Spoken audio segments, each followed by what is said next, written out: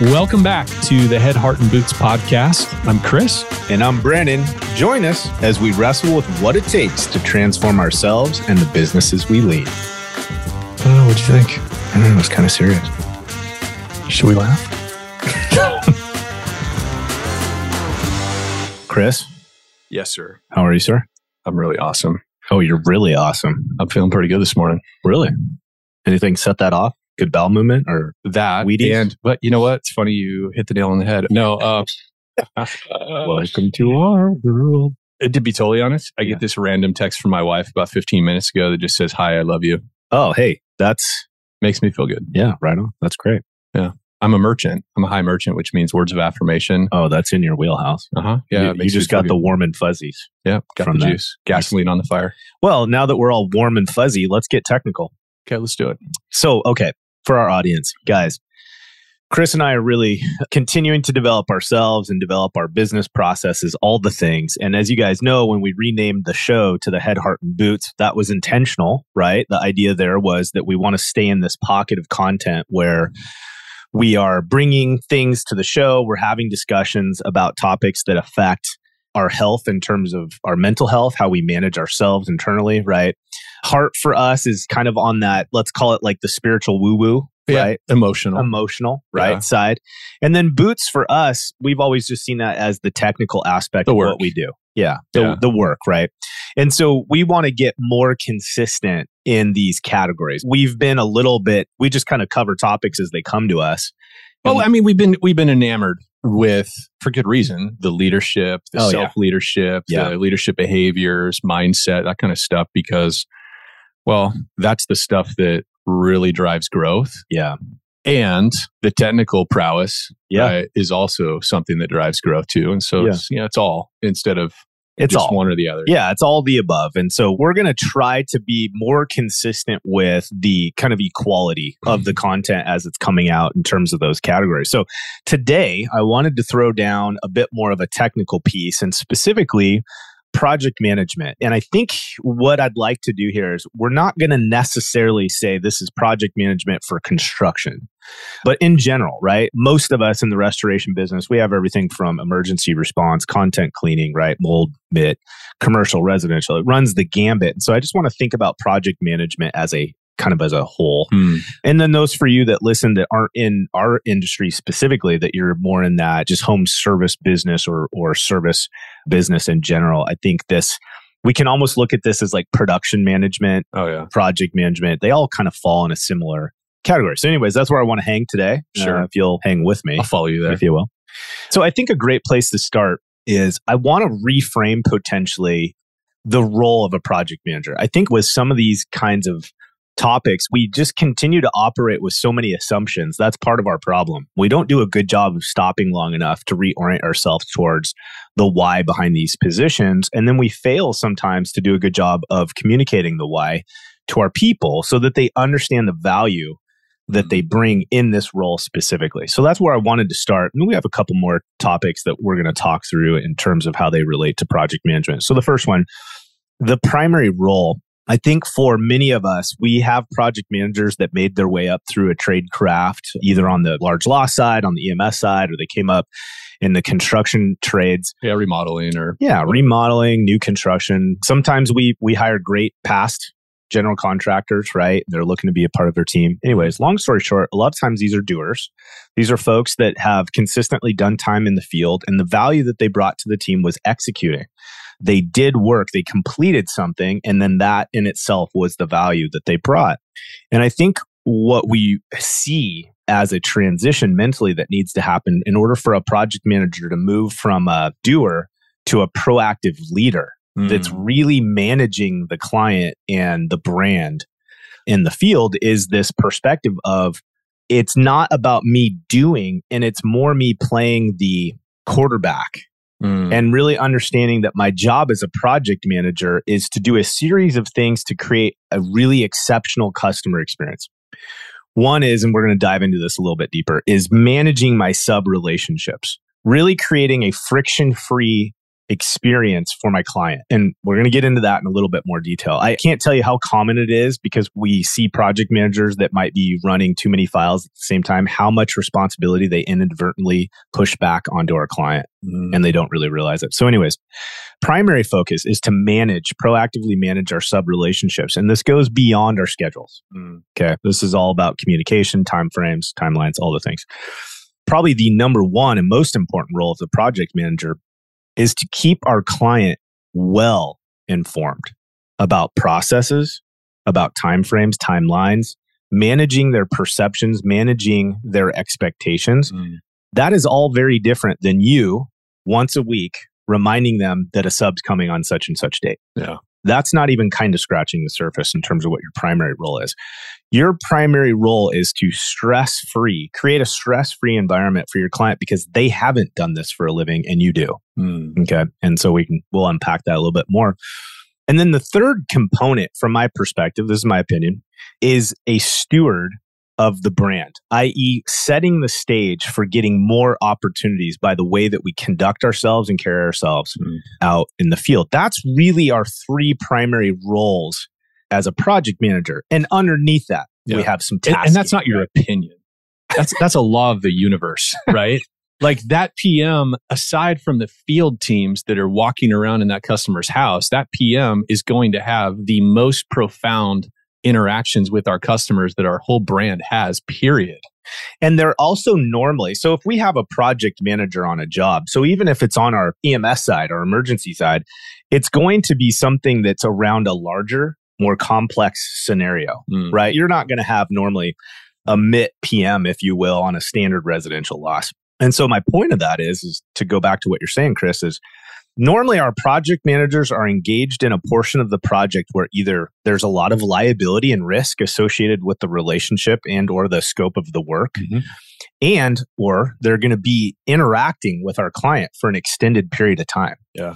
And I think one of the things that we see in a lot of service companies and or on our EMS side, specifically in our industry, is that when we're only engaged with the customer for 3 or 4 or 5, 6 days, boy, you can kind of just wing it, get through it, and the customer's probably going to be okay. Yeah. I know I'm overgeneralizing there. But when you're going to be engaged with a client for weeks, sometimes months, sometimes a year, and we got multiple subs engaged. Then there's just so many opportunities for us to drop the ball and lose the steward effect that we were shooting for. So anyways, okay. So I want to hang in the pocket on kind of the primary role. And then the last kind of two things I'd like to talk about a little bit is time management and then some KPIs regarding our performance as a project manager. So that's where we're going to go today. Okay. So hanging in the pocket then with this primary role. So when we talk about managing the client, there's a couple aspects of this that I think are critical. One is the proactivity of it. Like I think we see this, the difference between an effective project manager and a great project manager is the extent at which they proactively manage their projects. And it's common, probably more common than not, to have a team of project managers that really are just their purpose, they feel, is just to put out fires. And the faster they put out the fire, they can get to the next fire. And that's them doing a job well done. And the challenge with that is that from the customer's experience, from our subs relationships, from our vendor relationships, they're feeling the weight of the fact that they're getting your attention just long enough to put out a fire. You're not proactively leading the project.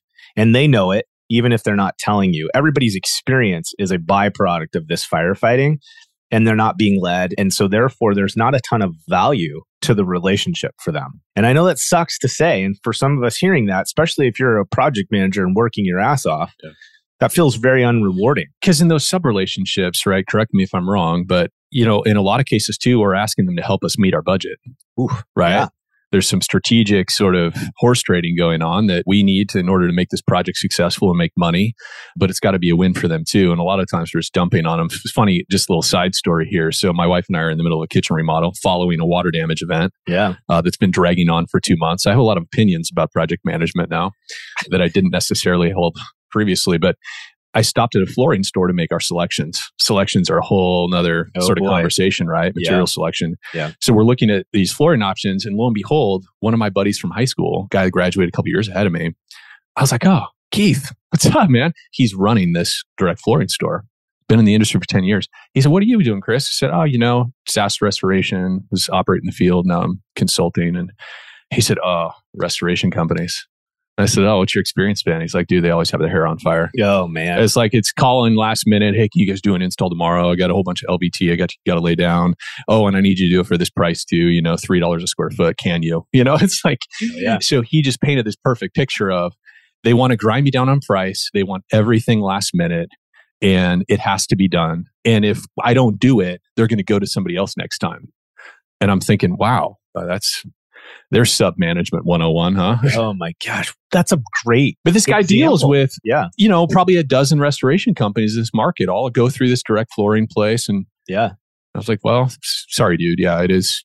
That's a problem. Yeah. And that's a perfect example of what we're delivering most of the time. Yeah. And we've kind of bought in that it's okay. And it's not. Okay, so let's hang there. So let's think about our client and our responsibility for proactively managing our client. And, we try to keep our shows down to an hour. So there's no way that we can do an exhaustive audit on what it means to be a project manager. We've got opportunities for you guys to work with us. So this one will be 2 hours, but hang in there. This will be 8. So this relationship management with our client, I think first and foremost, we need to understand that our job as a project manager is to protect our client through this experience. That's different than you delivering a service to your client. Our job is to protect them. And what do we mean? What are we protecting them from? Well, we're protecting them from obvious things like quality issues, timeline issues, cost discrepancies, right? Some of the basics.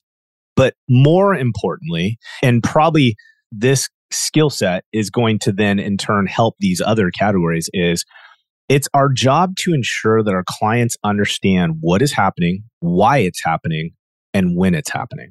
Okay. And so if we think about it, and really that's our responsibility to our subs, our vendors, right? Is we have to be really keyed in on what are we doing? Why are we doing it? What is the purpose? What's the value for the client by us taking this action, by doing this kind of replacement, by choosing this kind of product? So what we're doing, why we're doing, when we're doing it, right? And then dialing in our timeline. So let me add another angle though. Yeah. So as a project, if that's our charge, is to understand and know and sort of manage the perception of all of those things and the delivery of those things, what do we need to know? What does our project manager need to understand about our client in order to effectively manage those elements? And I would say that's where, we talk a lot about humility and curiosity relative to sales, but it isn't just a sales thing, right? It's how we're delivering the customer experience product, which is ultimately, that's what we do. Like we sell customer experience. And it really, in our experience, it doesn't matter whether we're talking to a commercial decision maker client or we're talking to a homeowner. What does that PM need to know at the outset of that build back project? The most important thing they need to understand is, what is this person's relative experience with this kind of situation? And this is the conversation we overlook and we skip over 9 times out of 10. Some of you are the exception to that, and you're listening. We have this really elaborate restoration checklist conversation where we learn about their background, whatever. That's great. And that is what we're advocating for. Yeah. But like that PM, one of the most primary questions they need to ask and understand is this the first time you guys have ever been through a major project like this in your home or at your plant or at your hotel? Because we truly don't know the answer to that. And the answer will give us 90% of what we need to effectively execute, right? Because then we'll find out that their last experience was with XYZ restoration and it was stressful. Yep. It was anxiety producing and it came at a bad time and it added insult to injury. And here's why. And when we ask those follow-up questions as a project manager, wow, I'm really sorry that was such a negative experience. What can you think back? And what was it about their people or process that really made it the most difficult? If we get clear on that information and we're disciplined and we have a system in place for relaying that information to the rest of our teams, all of a sudden we have the tools we need to be very successful in that project. The other piece to that I need to mention though, because it ties in with commercial, like all of us are trying to grow commercial, right? This is a really common breakdown with project managers, is that when we take that emergency call from a commercial client, right, the onus is on the sales rep or the responding MIT team to know that information, gather that information at the front of that loss as well, so that they can then communicate that to the project manager, who can then revisit that information on the build back component. hey, real quick, before we get started, I'm going to talk you through the timeline and what's ahead, blah, blah, blah. Before this, it sounds like this is the first time you guys been through this. Yep. And you maybe had a not so great experience. Can you just tell me a little bit more of that so I can inform my team, make sure that we create something better for you? Right. And gather that information again, because you may hear more. Yeah. As they've grown to trust the team, you may get more detailed information about their past experience. And so again, this isn't hours to your process. This isn't like, hey, multiple meetings. No, it's just taking that 5 minutes to learn about where is this person coming from and what biases do they bring into this. It's simply being more intentional with our initial conversation with the client. Like, again, it's why we talk about getting clarity on what is the role of a project manager. Is when we understand what our true role is to steward and protect our client, then we understand what our initial responsibility is when we roll up. And you hit it perfectly, is when we ask those questions and determine what perspective our client's coming into this situation with, now we can proactively, and I'm going to use that word a million times, is we can proactively manage that perception and that experience. A perfect example, it's very easy for us to think proactivity or non-proactivity based on, let's say, a cabinet special order, right? It's like, okay, well, we know cabinets might be 6 weeks out. Well, the sooner we get jumping on that in terms of the ordering process, the less negative impact it'll have on our timeline. That's a great example of proactive management versus not. But we forget that the proactivity translates over to the relationship management part. And you hit it perfectly. And that is, if I understand the issues that my client might be bringing to this relationship based on their previous experience, I can now proactively engage those scenarios to make sure that perception doesn't have a negative impact on their experience and our brand. Yeah. Whereas if we kind of do what we do most of the time is, I don't know it's an issue until I get into a scenario where there's a problem. Until the customer is reacting to a situation based on previous experience that may not even be associated. It's like people will hear us say something and it'll trigger them. Oh, that's what that last company did. And then they screwed us, right? Or something to that effect, right? They have a perception. They pull this file folder in their brain. Yeah. Oh, he said this. And last time, this is what that meant. Yep, exactly. Yeah, no, you're spot on. So this proactive engagement has to carry over to not only just the way that we're managing the production of the job, but it's how we're stewarding the relationship with our client. Another kind of tool set to add under that is what we're doing to communicate and how we're communicating. So going back to your example, when we're introducing ourselves to the client for the very first time as a project manager, and we're setting the stage of getting all the knowledge bits that we need in order to proactively lead the relationship, we have to talk about communication style, methodology, and frequency right out of the gate. Most of you have a system that you go by where you have standards, and that's great. And what we do is we talk to our client about what those standards will look like, and then we affirm with them, does that work for you? Right? So an example here is, and we're seeing a lot of this, I'm going to sound like an old guy, but there was no way a couple years ago that primarily you were communicating with most of your clients via text message. There was no way. Yeah, no, you're right. Right? Yeah. Now, I literally will have, obviously in what we do, but it is so common now for the average consumer. Don't email me. It's just going to go into a box of 30,000 emails. And don't call me, because if I don't recognize your number or I'm in the middle of just doing life, I'm not going to answer anyways. Text me or whatever, right? Yeah. And so what we encourage folks, again, setting the stage for this leadership, this relational stewardship is, hey, sir, madam, right, client, our normal process is we're going to have one face-to-face meeting per week on your project. And it's really critical that during that meeting, everybody's here. Yeah. I know that's tough to do. We're all busy, but once a week, if we can just commit to that, it's really going to help us both stay on the same page and not allow any miscommunication on our project. The other thing that I normally do is I'm going to follow up with you every 24 hours, every 48 hours, whatever your team decides. Okay. And we've got perspective on this. I think every 48 hours is about as far as you're going to want to go. But we're going to follow up with you with an update on your project. And here's how that's going to look like. Does that work for you? Do you think that will be at a pace that's up? I normally communicate in this way. What do you prefer? Are you more of an email or texting person? Now, I was intentional about that. Okay. Here's why I'm asking it. Are you more of an email or texting person? I want my communication at some point to make its way into writing. Okay. Yeah. So our primary is I'm going to give my client a call. We're going to talk about a shift in the schedule. We're going to talk about whatever, a sub's response to something, whatever. I'm going to follow that up though in some form of writing that I can go back and retrieve that's time and date stamped. Okay. That's really important. And that is just as important as part of this relational stewardship as anything else. So I'm asking those two the question, are you more into texting or email? Because I want to know which follow-up method that puts it in writing will be most effective for them. And I'm commonly communicating to my client that you'll get calls from me as we're kind of making updates on the fly, and then I'll follow up that via text or email, whichever you choose. Okay. Why is that important? Well, now I've set the stage. I've got agreement from my client how often and what communication methodology that we're going to use. And now I can preemptively really lead my client through the process. And I know they're going to catch what I'm communicating or what my needs are or homework assignments because I'm using the methodology that they've said that works best for them. Instead of, again, me coming in, this is how we do it. Here's my assumptions. I've done this 50 times this month. You've never done it. And then getting frustrated later when my client doesn't understand, doesn't know what's happening because they haven't checked their email inbox in a year, like a lot of us, right?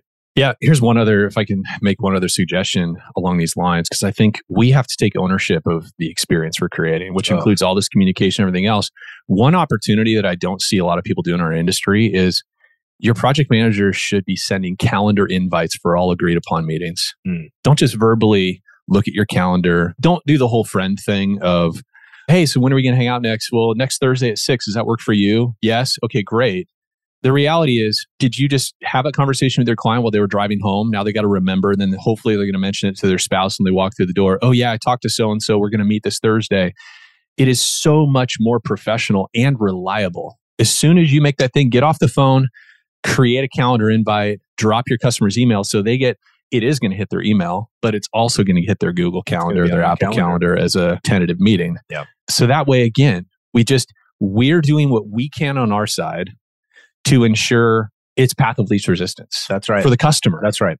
It's removing friction for their decision process and their experience. And I like where you've gone there. I think it's critical. Like, what are we talking about when we establish clarity on our communication methodology and time frame? What are we doing when we get clarity on someone's previous experience so that we can manage their perception of the project and or make shifts in our service delivery to meet or exceed some of these things they're coming in with? The point of this is that we are leading.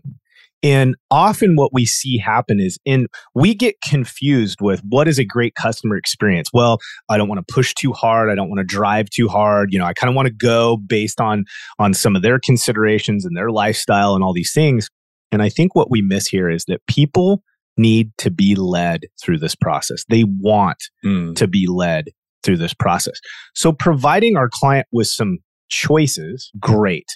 But always ensure they're choices that fit into your guys' core process. And you're the one giving them the one or two options to choose from.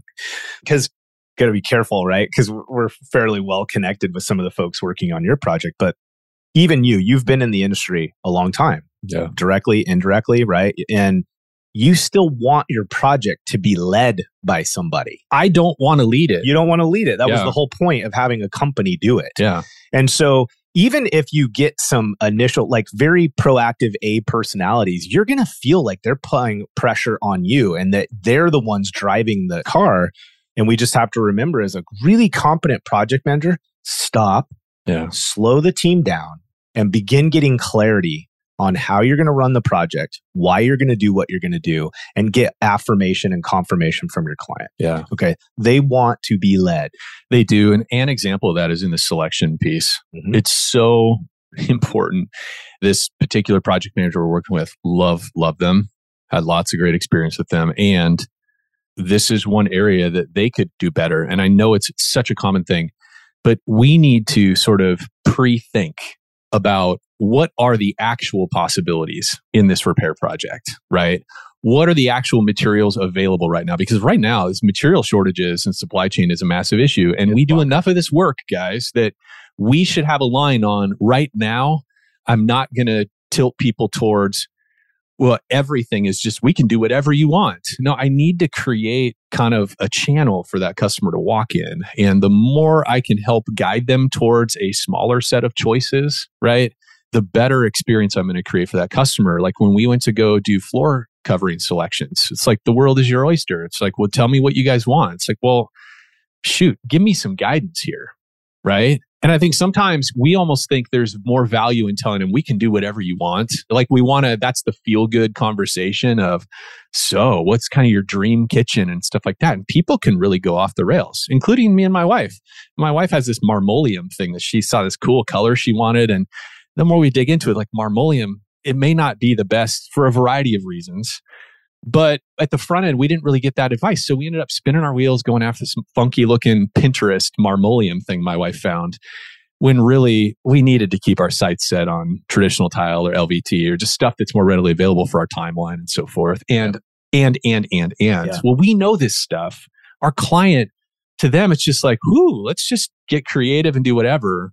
That selection process is an opportunity for us to guide them through a reasonable set of options rather than forcing that whole process on them. I agree. Because your average cut, now some people are going to bucket like, no, I want exactly, okay, great, fine. We know how to cater to those picky customers. But for the most part, our clients want to be given a reasonable set of selections that they can make in conjunction with the rest of their life. Most of our clients are not going to go on a shopping spree, hunting for the ideal piece of granite countertop. And you know what I mean? Yeah. Yeah. I think like a really common or maybe a good rule of thumb is 3-4 options.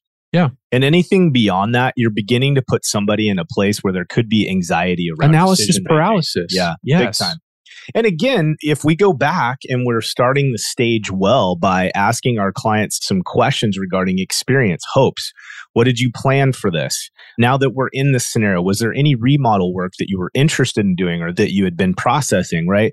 If we do a good job of engaging the relationship at the beginning so that we're equipped with the best information to steward it well, and then in turn, the client's going to have a much more friction-free experience doing business with us.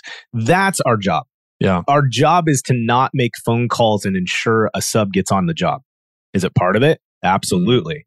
But the core responsibility is to steward the relationship with our client, because when we approach project management from that perspective, it ensures these other behaviors follow, right? Because if my job is to steward the relationship with my client, then I have to proactively manage my subs so that they show up when I've said they're going to show up, right? So it's just kind of this shift of where the value is. So again, I think those are great. Trying to keep this a bit tactical and not too overwhelming. So communication frequency and methodology, meeting times. So a big thing for me, I'm a huge proponent of at least one day a week on a live project. I will meet with the business owner, property owner, key decision makers face to face. Now, I understand some of you have remote property owners. It's an investment property. They may not even live in the same state.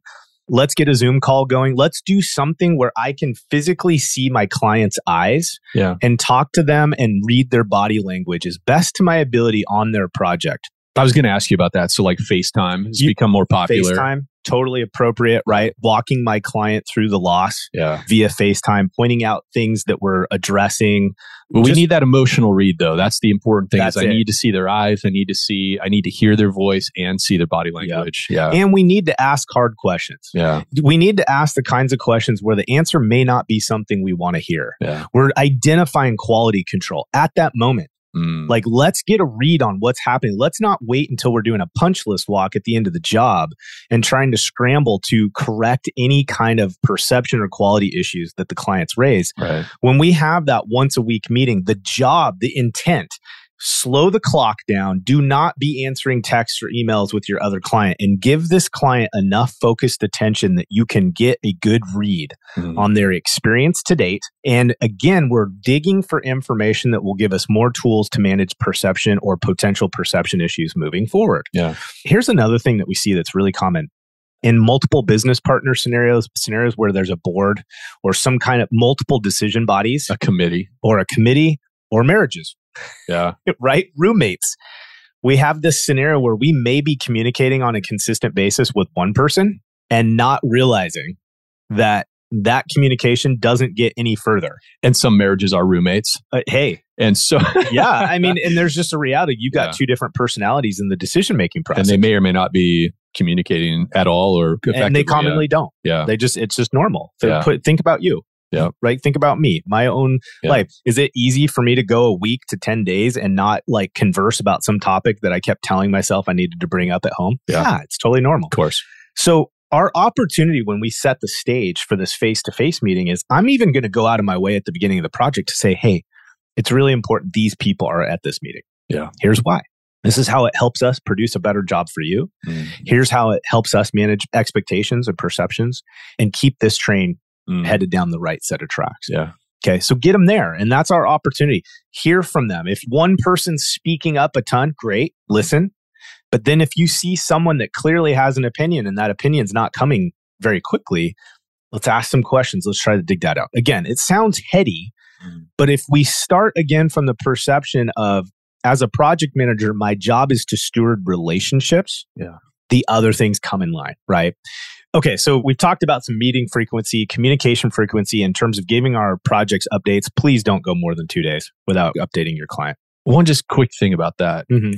As a recent customer, we know within the industry, right, that there's a lot of days where nothing is happening. Yeah. And there's a variety of reasons for it, right? Sometimes we're waiting for asbestos, samples to come back and find out if we can then cut into stuff, whatever. Sometimes we're waiting on flooring materials or whatever, where it's construction timeline pauses that just happen. Yep. But the customer doesn't understand that. Most of our customers, even our commercial ones, don't understand the flow of a construction timeline and why there would be nothing happening.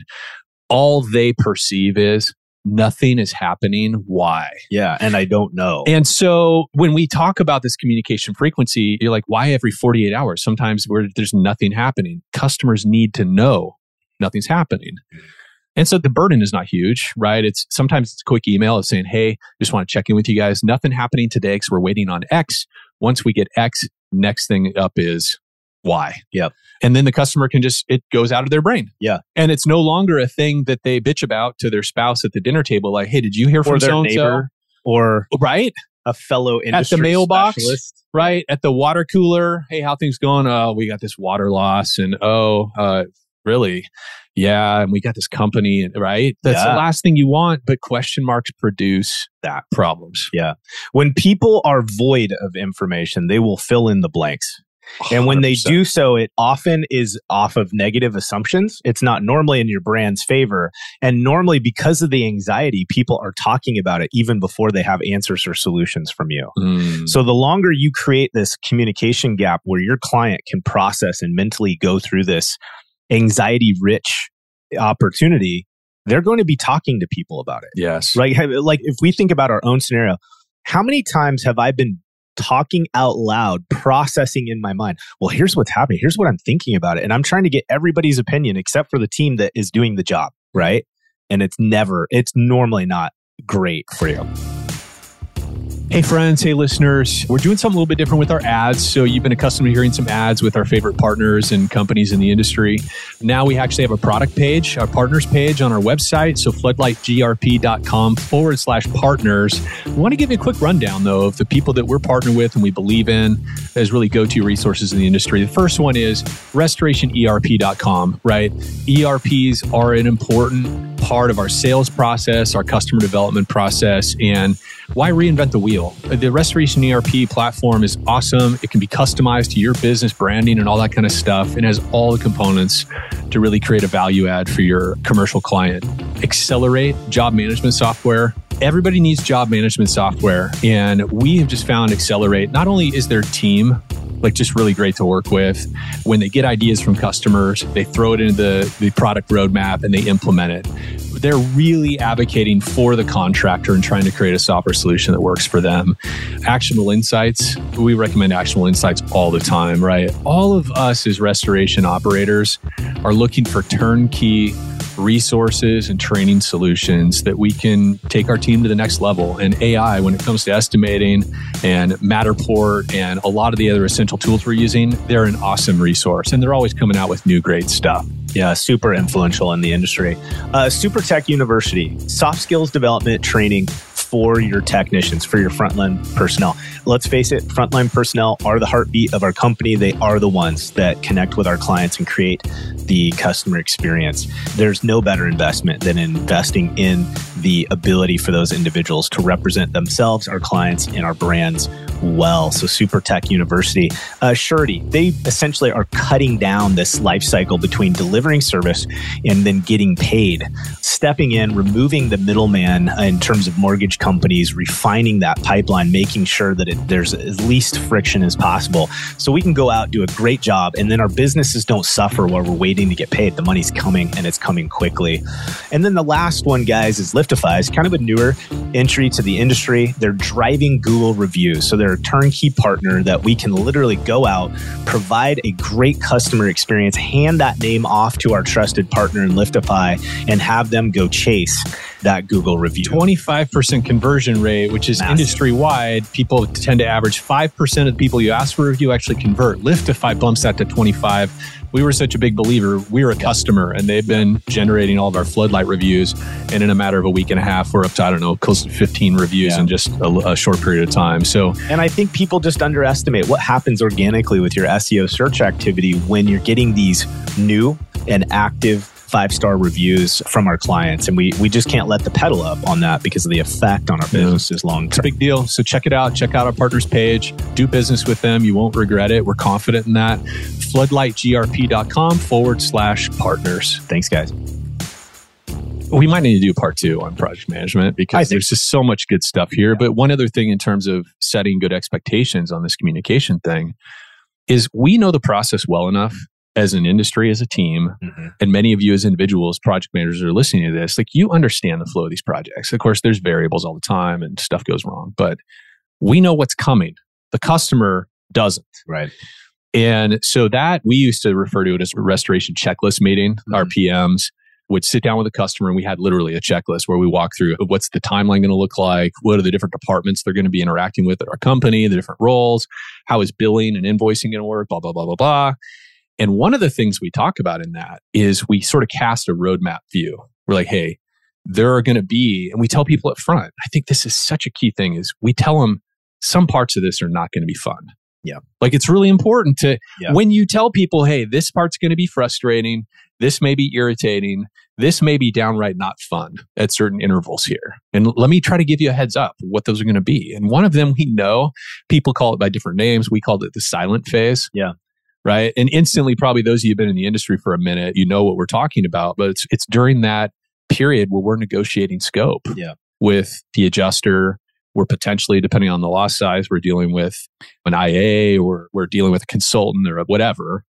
But to the customer, it's a black box. Like, what the hell's going on? It's been 6 days since you guys stabilized and had all your equipment in here and got everything out, and nothing has been. When is the reconstruction going to start to happen? And we know on our end how complicated that period can be. Sometimes it drags on for a lot more than a few days. But when we tell customers, when we're disciplined in telling people about the silent phase beforehand, it is far less severe and sometimes a non-event when it comes. Because then when we send that 24-hour update, we can just let them know, hey, remember the silent phase? We're in it. We sent this communique to the adjuster. We're waiting on a reply. We expect this negotiation may take a few more days, but we'll keep you updated. And then honestly, the next day, maybe a similar copy and paste comment. Hey, just to let you know, we're still hanging in this zone. Whatever. But when we communicate proactively, it often reduces the feelings and the way that the customer perceives it when it actually shows up. No, that's spot on. And again, you're right. There's so many like little smaller details, like how do you execute on this on day-to-day basis? But I think what we're trying to accomplish with this particular episode is just mind frame. It's mindset for a PM. And I think what you're talking about is there's a critical experience difference, okay, from the client sub-vendor relationship perspective when we intentionally and proactively manage expectations versus getting swept up in them. Here's a big, perfect example. Let's say I was working on a project for you, okay? Yeah. And there's a couple different scenarios that can unfold. One is my drywaller has just come in and done the sheetrock, okay? We've mud taped. It looks that we're done. Basically, we're ready for prime and paint.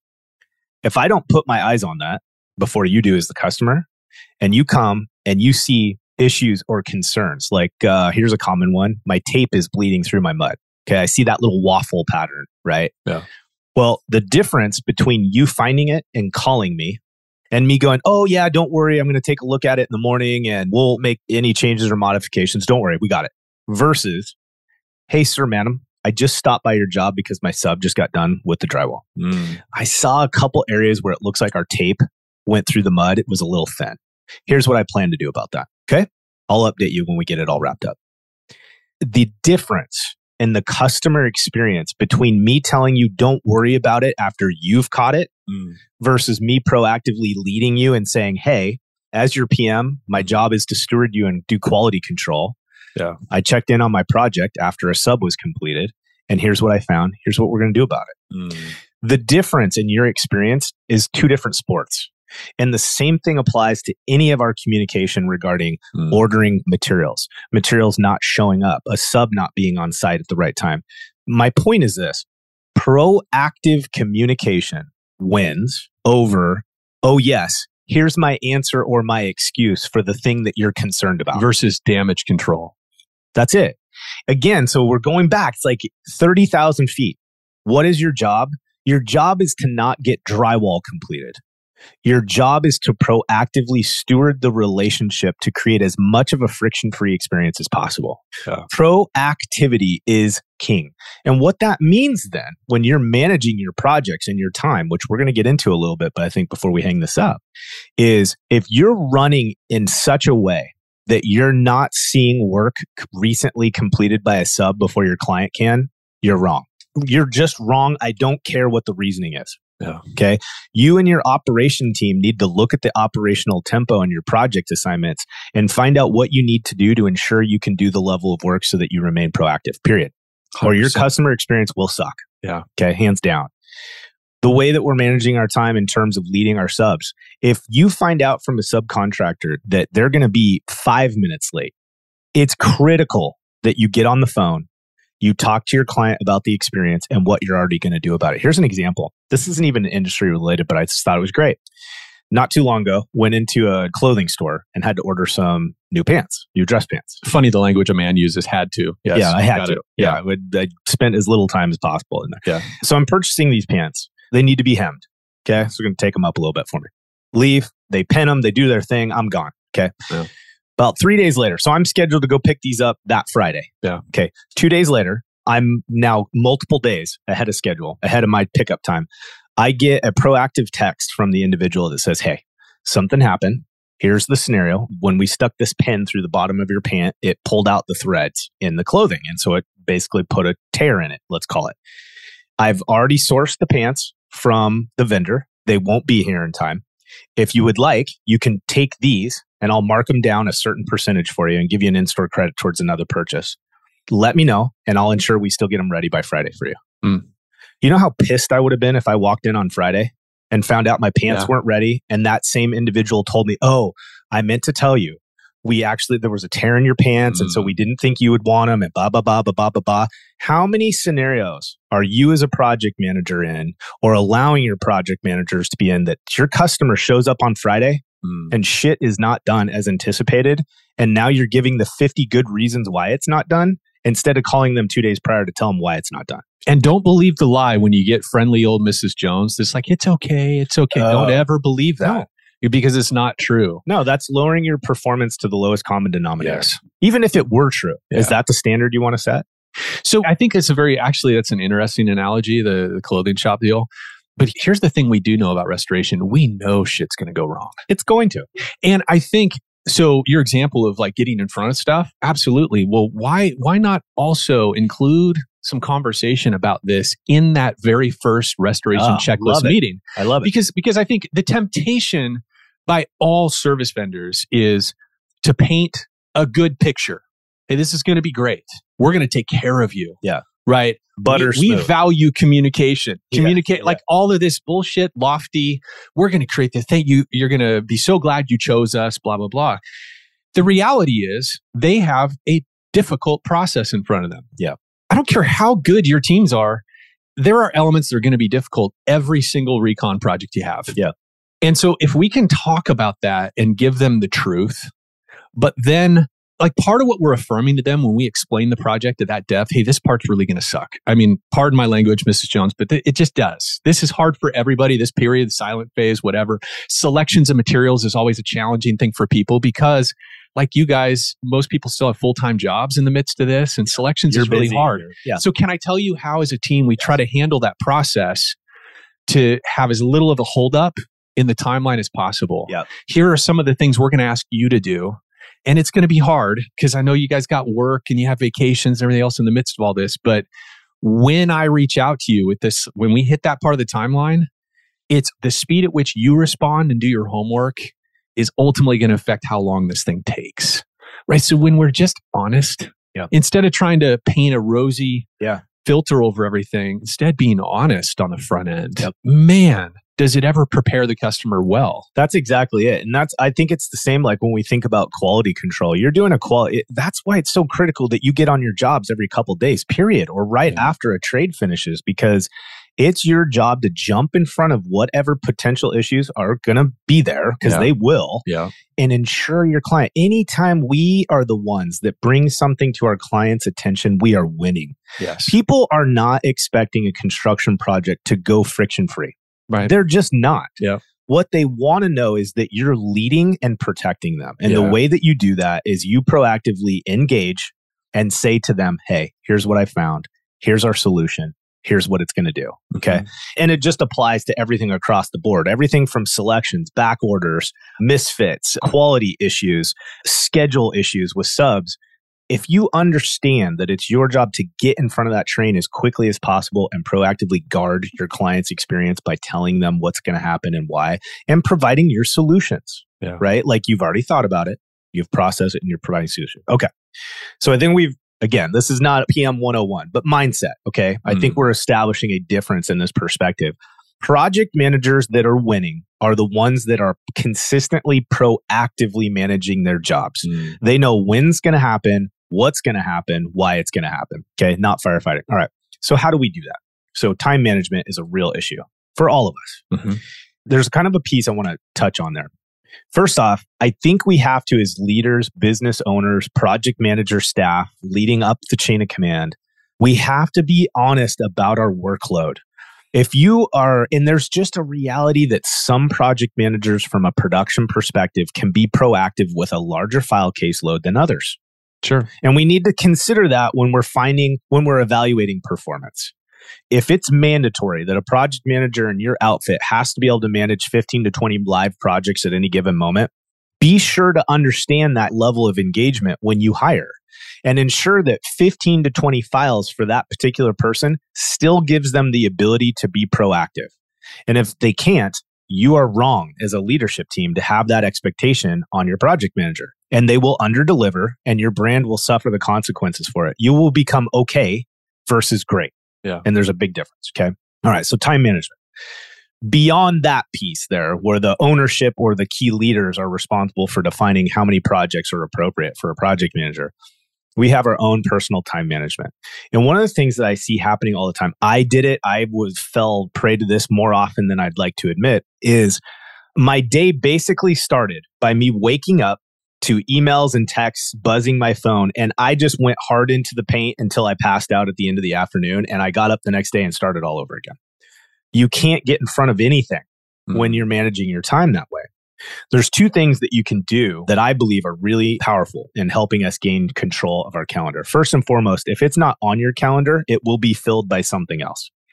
So specific types of activities, key meetings, client face-to-face meetings, production material pickup, order, all these different functions, to the best of your ability, ensure it has a spot on your calendar so that when someone calls you and asks you to meet at such and such time on such and such day, you actually look at your client or your calendar and ensure you've got a spot to put that in.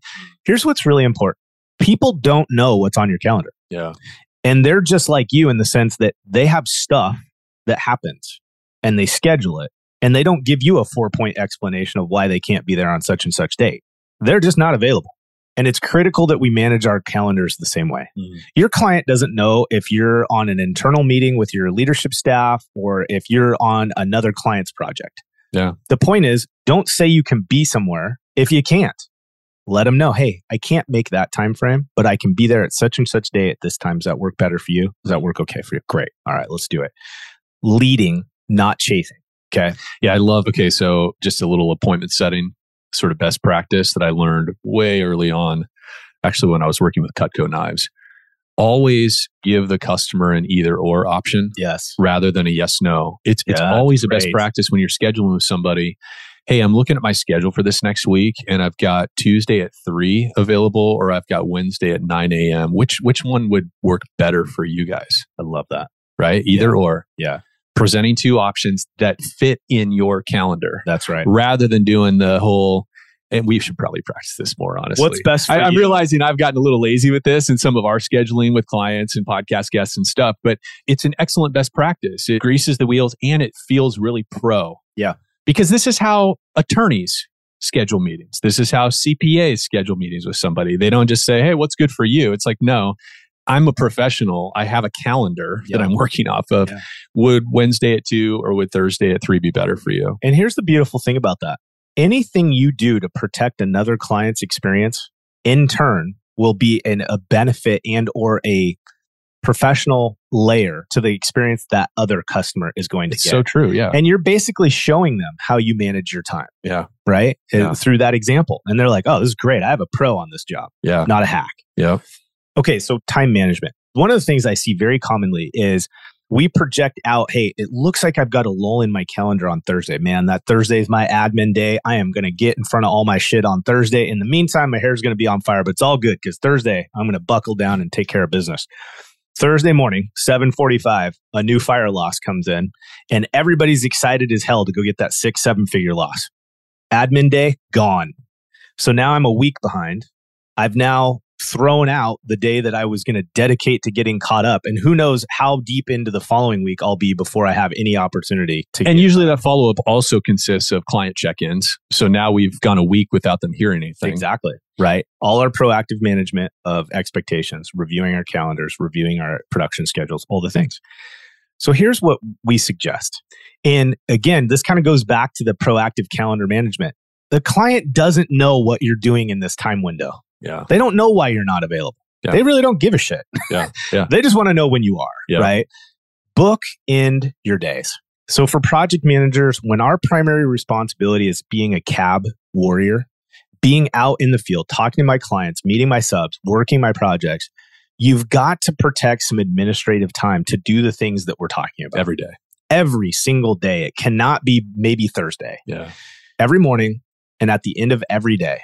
To the best of your ability, build in and then protect, meaning do not schedule a job review during this time frame. Mm-hmm.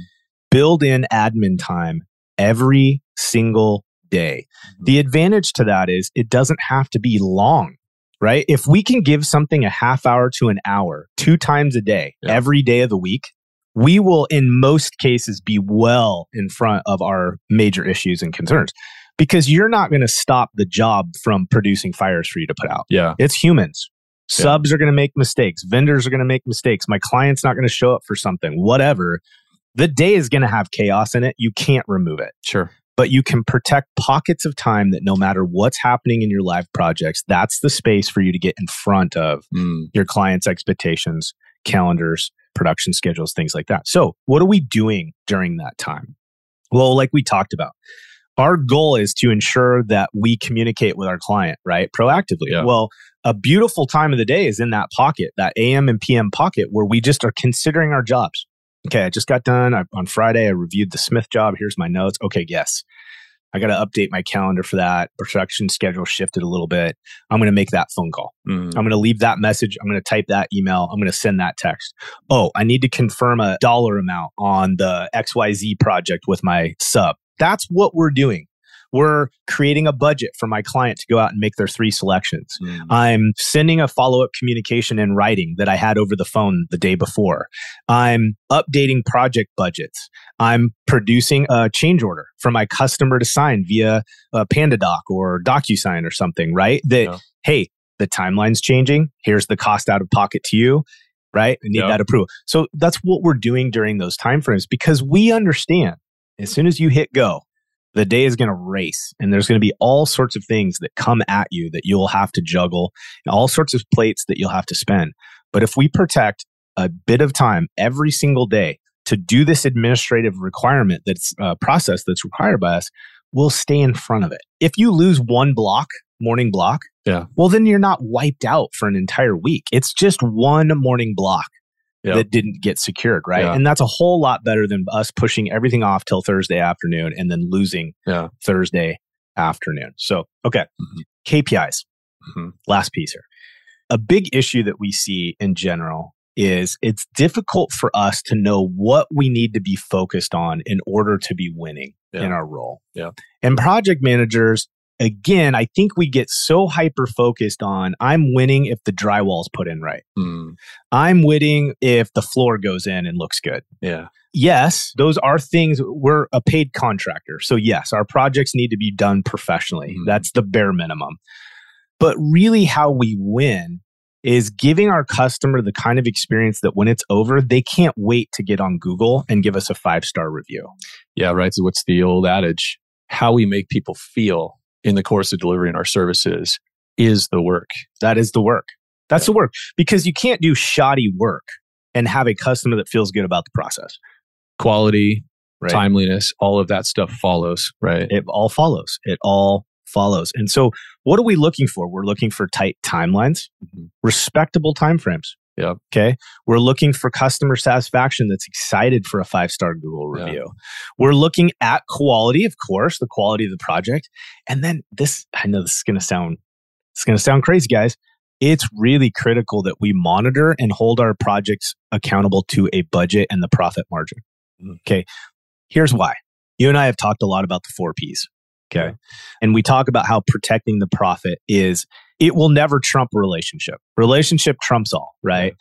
However, if we think about our performance as a project manager and we think about the fact that a job that's been produced on budget, what does that actually tell us about the way that we stewarded the project and the relationship?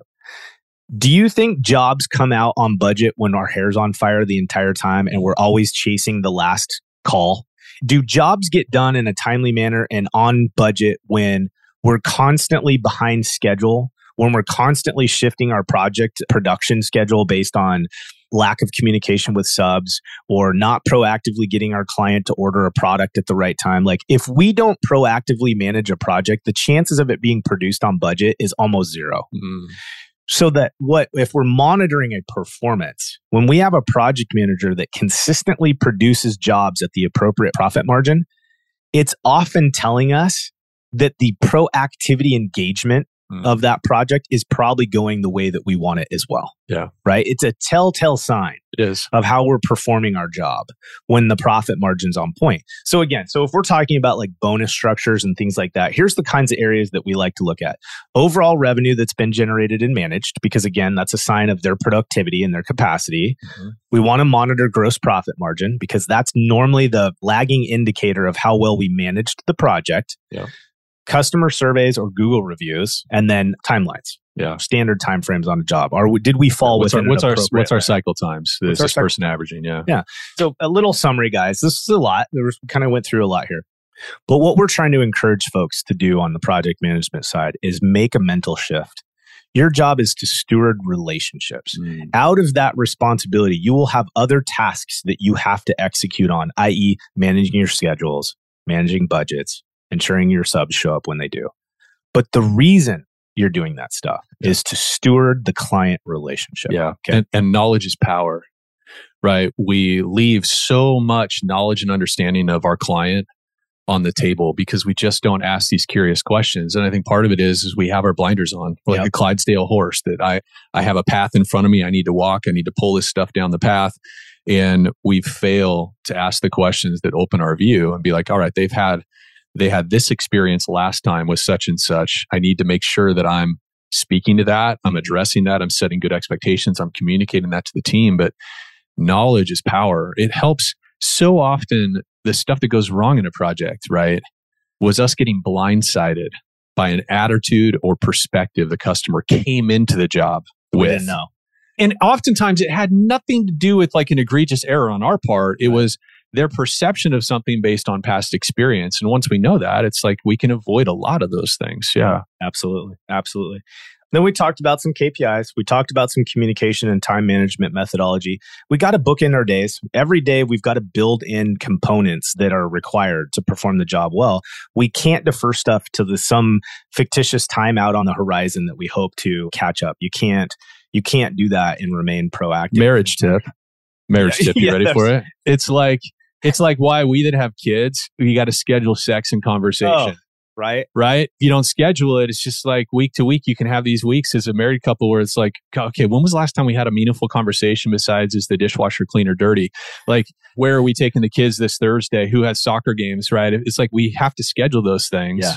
It has to be like hard edges around that calendar item or it doesn't happen. It's the same principle, right? It's the same principle. The tyranny of the urgent takes over. That's right. And the reality of it is this, even as leaders in the organization, technically kind of what you are is a project manager. You didn't think I was going to be able to work sex into the I didn't see that coming, but I'm really pleased. I was thinking about it several sentences. You really worked that in. Yeah, I know. All right. So we'll probably come back to this topic. It's a complicated one. I think from a technical aspect, you can really get down to all the nuts and bolts and the details. But I think our goal here was it's mind shift. It's mindset shift. Like, what's your real priority? I think a future episode or something, we should actually go through that restoration checklist meeting.